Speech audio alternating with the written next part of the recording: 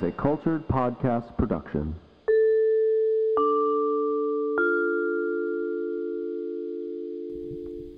Okay, it's our day off from working on the podcast. What should we do? I don't know. What should we do? I don't know either. Seth, do you have any ideas? Maybe we should all Netflix and chill. That's funny because it's a cultural reference. Yes, I too love putting buzzwords in a podcast intro. Maybe let's watch the... Okay, let's drop the act. This is Culture Episode 3, and it's on Netflix. What is culture, you ask? Well, it's a podcast that looks at society's behavioral patterns and examines why we act the way we do. We have a lot to get into on why everybody's favorite streaming service might not be all that great. We're addicted to Netflix, and the facts show it. Netflix reports that its subscribers spend 2 hours a day watching content on the streaming service. And it shows in their revenue numbers. The streaming service has a total of 130 million worldwide paid memberships and a yearly revenue of $15.7 billion. They've also become this sort of cultural iconoclast as well. I mean, there's Netflix and chill, putting on Netflix while people are doing chores, and, just keeping Netflix on in the background on a day-to-day basis.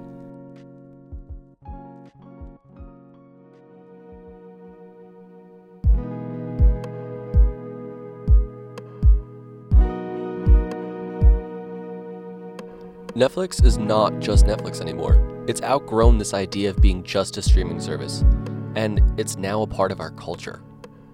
This might not be all good. Netflix is massively popular, and they go unchecked in the modern cancel culture that we live in today. We're addicted to it, and it's shaping our culture, but not always in a good way. When I set out to do some research to see if anybody else thought something was up with Netflix, I realized I wasn't alone. Todd Van Luling is a senior culture reporter for the Huffington Post, and he regularly reviews and writes about all things Netflix. I just felt like I should do some sort of pushback on this company that's just sort of increasingly dominating our lives and finding new ways to increase the time we spend on it week to week. The headline for one of his articles, Why Netflix Should Scare You More Than It Already Does, kind of sums up his thoughts on the subject. In the piece, Van Luling even talks about a blog that Netflix runs where they just brag about how good they are at their marketing. They do things like having algorithms show like 30 different promotional images for a show like Stranger Things to different users and A/B testing all those to see which one clicks the most and which one clicks the most for certain different personality types that they're determining from all the data they're taking from you. It's a super involved process they have now, which is very different from when I was first using the streaming platform, and it was just this ugly shelf of DVDs, essentially. And even testing out which ones get the most clicks based on their personal data. So I might see one photo because I'm an 18 to 29-year-old white male from Long Island.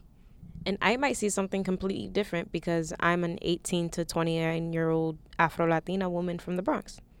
And Todd says they're very open as to why they actually do that.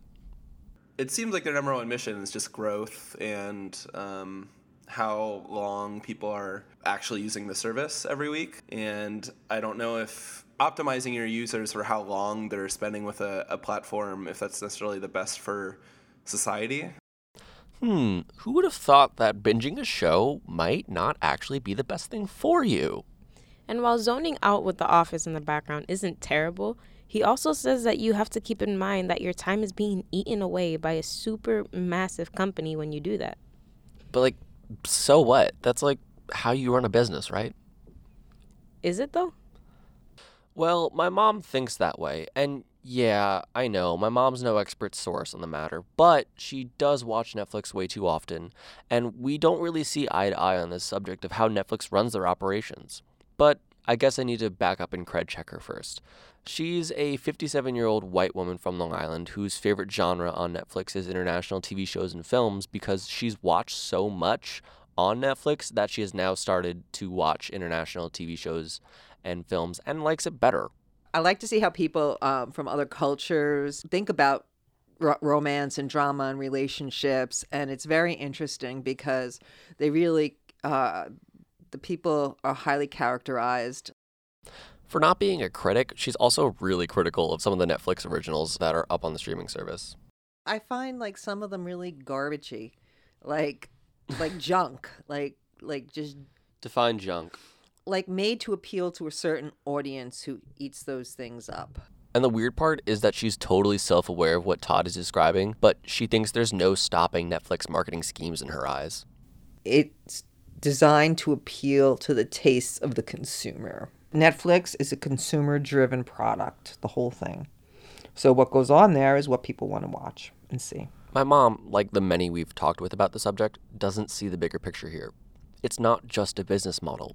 Netflix's business model is now a cultural model that we base ourselves off of. Netflix is the sole controller of what's on their streaming service, so they could pull the plug on great shows or throw money into keeping things like Friends on there, and ultimately you have no say in that decision. You might have read about a show called One Day at a Time on Netflix. Since Sid identifies as non-binary, I want to call them by a term that's more acceptable and inclusive. Oh, you know what I always thought was so cute? Better half. I don't want to call Sid half a person. What if I tell people you're my better whole? The show was really important in the sense that it featured a Latino family of immigrants and had non-binary characters in it too. Netflix says it canceled the show because it didn't get enough viewers to sustain it, but it didn't offer numbers. We'll get into the numbers later of Netflix, but getting back to the show, if that were true that there weren't enough viewers, why would Sony Pictures Television be fielding calls from CBS All Access to pick up the show? They must see some major value in the stories that these characters can tell. So we asked ourselves, beyond Netflix, what are some other places where we can get a temperature for what our culture is about? And here, to tell us more about this, is our reporter, Sacerate. Since we're talking about culture and who defines it, we brainstormed a little and realized that I should definitely go to the 2019 New Directors, New Films Festival hosted by the MoMA to see firsthand the kinds of movies that emerging filmmakers are making that define culture. The opening film of the night and the festival in general was Clemency by director Chionwe Chukwu. She did the usual, which was stand on the red carpet, take lots of pictures, smile big, and talk to the reporters and the cameras and host a panel discussion afterwards. But there was one particular question during this panel discussion that stuck out to me that I wanted to share with y'all. And that was an audience member asked about her choice to use lots of close-ups. In particular, one close-up that she called compassionate. Because I really want to force audiences to confront the humanity of these characters in an unapologetic, unflinching way.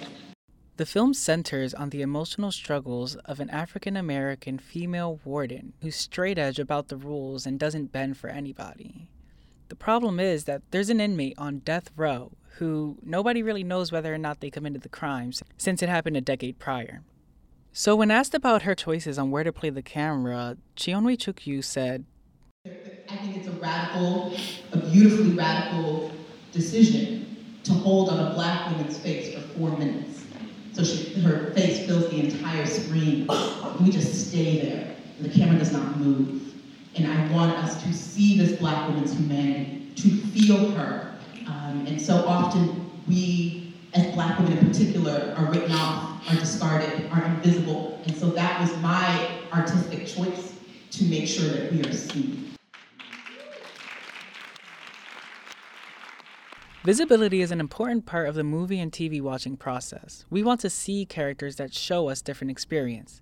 And for the most part, Netflix has been a boon to the industry in this respect. However, they may be just as dated when it comes down to the monetary value they place on non-white, cisgendered stories. And I did start watching them for a while. That's Zenaida Mendez, director of the Manhattan Neighborhood Network's El Barrio Firehouse. She, along with other members of her network, boycotted Netflix after the comedian Monique claimed that they lowballed her by a wide margin. Because, I think that it should be standard for everyone to get paid the same. Because if they are invited to be on Netflix, that means that they have their audience. As an alternative to Netflix, Mendez turned to her monthly film club in a kind of weird reversal. Before, people used Netflix as a cheaper solution for keeping up with the Joneses. But now, some are being priced out and they're coming up with different alternatives. Most people cannot afford to pay, the monthly $10.95 or whatever. And, so they say, we're just going to get off and don't pay anything. And that's what happened. Netflix has been raising its prices for the past few years in order to fund more original programming, so they say. Some of the shows include 13 Reasons Why, Bird Box, and Orange is the New Black. Its most popular plan raised from $10.99 to $12.99 in January for new users, while they rolled out the hike to existing users over the past 3 months. That's pretty much the cost of a matinee ticket at a movie theater in Manhattan. You might go to the movie once in a while, but not everybody can go to the movie every week, every month. So we have this film club, and all our film that we show is with associate-adjusted content. It kind of sounds like Netflix and chill without the chill part. And without the exorbitant film licensing costs. And people are really into it. And actually, we missed one Friday, and people would show up. We say, I'm sorry, we didn't even post it that we didn't have the film, but people already know the first Friday of the month we have a film. But one movie a month doesn't cut it for most people. I have a lot of Netflix shows that I binge watch and watch every day. And then sometimes I forget when they put new episodes up and new seasons. So I'm waiting every day, just looking to see if they put episodes up. Carla Mejia, a freelance filmmaker who's worked a bunch of gigs, including Netflix, has a pretty common experience while watching Netflix and has had shows she loved canceled out of thin air, like the ultra-diverse UK comedy Bubblegum. Hey, Mr. Keys. We're by the new Mismer Gog. Fucking renegade Honda Civic. Yes, Honda Civic. Mercedes-Benz. Nissan Micra. You're homeless. I'm so happy about it. I beg you, Case. Beg you, take the flyer. It was very interesting because from a New York point of view, we don't really get to see how they go about their lives, which is really different. And I was really getting into it the first season, second season, but the show was already started years ago. But when I researched it, they said that it was already canceled, and I was sad because it was a good thing. And that's only one of the examples. I think I experienced that 3 or 4 times, which is also really heartbreaking because you get to fall in love with it, and then it's oh, okay, no more, and then the story just goes away on your head. That's it. But again, that's just them running their business, right? Okay, let's take this one step further. Netflix is massive. They control what people see. And now let's add in the fact that they don't release any data whatsoever on their viewership numbers. Not to Nielsen, not to the production companies that make the films, not to the directors or the actors. No one's getting the numbers in this situation except for Netflix. And this is where they get all that data to run crazy algorithms to have people thinking about watching their shows before they actually even watch them. And they're harvesting this data all to themselves and using it as a force of persuasion that's so advanced that people don't even know they're being duped. And what they're getting is all this data on what you're watching, how long you watched it, when did you stop watching, and then their algorithm puts together more movies that you might enjoy based on this one movie you saw. So now you're quantifying and qualifying films. Christopher Campos is a 22-year-old filmmaker from Brooklyn who actually thinks Netflix and other streaming services like it are the future of film. He thinks that what they're doing with the information that they've collected is essentially just making a really smart way of getting people to watch their content. He talked about everyone's favorite Netflix show, Stranger Things, as an example. So you have all this information, and you use it, and you make your own content, right? You take this content, and you're like, hey, I think you might like this thing, here you go. And then you have Stranger Things. I'm sure an executive, told them this things yo, pull up the numbers on nostalgia, 80s movies, and horror thrillers, right? So you get this equation of kids in leading roles, right? So you have your kids in leading roles. It's the 80s. There's this monster. It's a sci-fi thriller. That's the perfect equation for success. But even pro-Netflix filmmakers like Campos are conscious of the exclusiveness of Netflix. Okay. I think I'm getting it now. Netflix is huge, it's addictive, and they control what they want at the end of the day. They stream what makes them the most money and harvest all the data for the betterment of themselves. So what if they're using that data to make content for those people who don't really know any better? Yes, exactly. And because of that, they're essentially influencing culture more than the people in it actually are. Oh, I get it. They're telling us what's culturally important instead of us telling each other what's culturally relevant. Yep. They've essentially turned the concept of entertainment into social currency. Social currency? So think about when Bird Box came out. Listen to me. I'm only going to say this once. We are going on the trip now. It's going to be rough. It's going to be hard to stay alert. It's going to be even harder to be quiet, but you have to do both. Let's be real. The movie isn't that good, but it was the only thing that anybody would talk about for the next 2 weeks after it came out. I didn't see it, and because of it, I felt really out of the loop, and the people that did see it were in on some sort of inside joke that I didn't understand. Here's Carla again. And like I watched it and I was a part of that wave, but then there was a lot of memes that came out, and people who didn't watch that, I'm sure they will feel left out. But thankfully I wasn't the left out point of view, but I could see why someone will feel that way. It's like when someone has a reaction when you tell them that you've never read the Harry Potter books or that you've never watched The Godfather or something like that. That it shows that they're somewhat more culturally relevant because you're missing out on something. So Netflix is promoting these TV shows and films that really shouldn't be glorified in the first place. Like, is 13 Reasons Why really that good for 13-year-olds to watch? Or for anybody to watch? No, it's not. Let's be real here. Clay, I know you're asking yourself why you're on these tapes. What could you possibly have done? My mom is a mental health therapist, and the first time I showed her one of the scenes from the show, she kind of flipped out. She was talking about why are people watching this show when these are cases that she's literally seen in real life. Yeah, my mom was a guidance counselor in a high school for 30 plus years, and when I talked to her about it in our conversation about Netflix, she immediately jumped to the fact that it's not good for kids that age. But Netflix uses their own algorithms that they've developed based on their own secretive data just to get you to watch something so that they can make it a cultural movement and ultimately just make more money. To me, the problem with Netflix is very, very overwhelming. The amount of subpar content that exists on that platform and the techniques they use to lure you in are so scary. But thankfully, the solution is simple because unlike the Grammys, we, the consumers, are the solution to this problem. Netflix is made for the consumer. Yes, it's there to make a profit, but ultimately, we're the ones that pay for a subscription and have the ability to change our viewing habits or unsubscribe altogether. Whatever you choose, it's your choice because you're the consumer. This is all ultimately made for you. The algorithms to suck you in or the endless options of TV shows and movies are for you. And you, the consumer, have the ability to make the conscious decision to turn off the TV.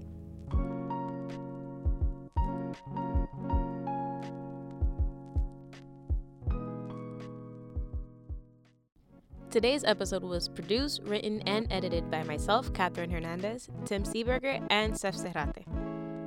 And all the original music you heard today was composed by me, Tim Seeberger.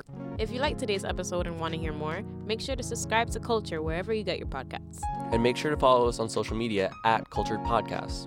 And if you really like the sound of our voices, maybe you should tune into our radio show, Getting Cultured, a music talk radio show that we host ourselves, Mondays at 6:30 on WBMB 94.3 and on BaruchRadio.com.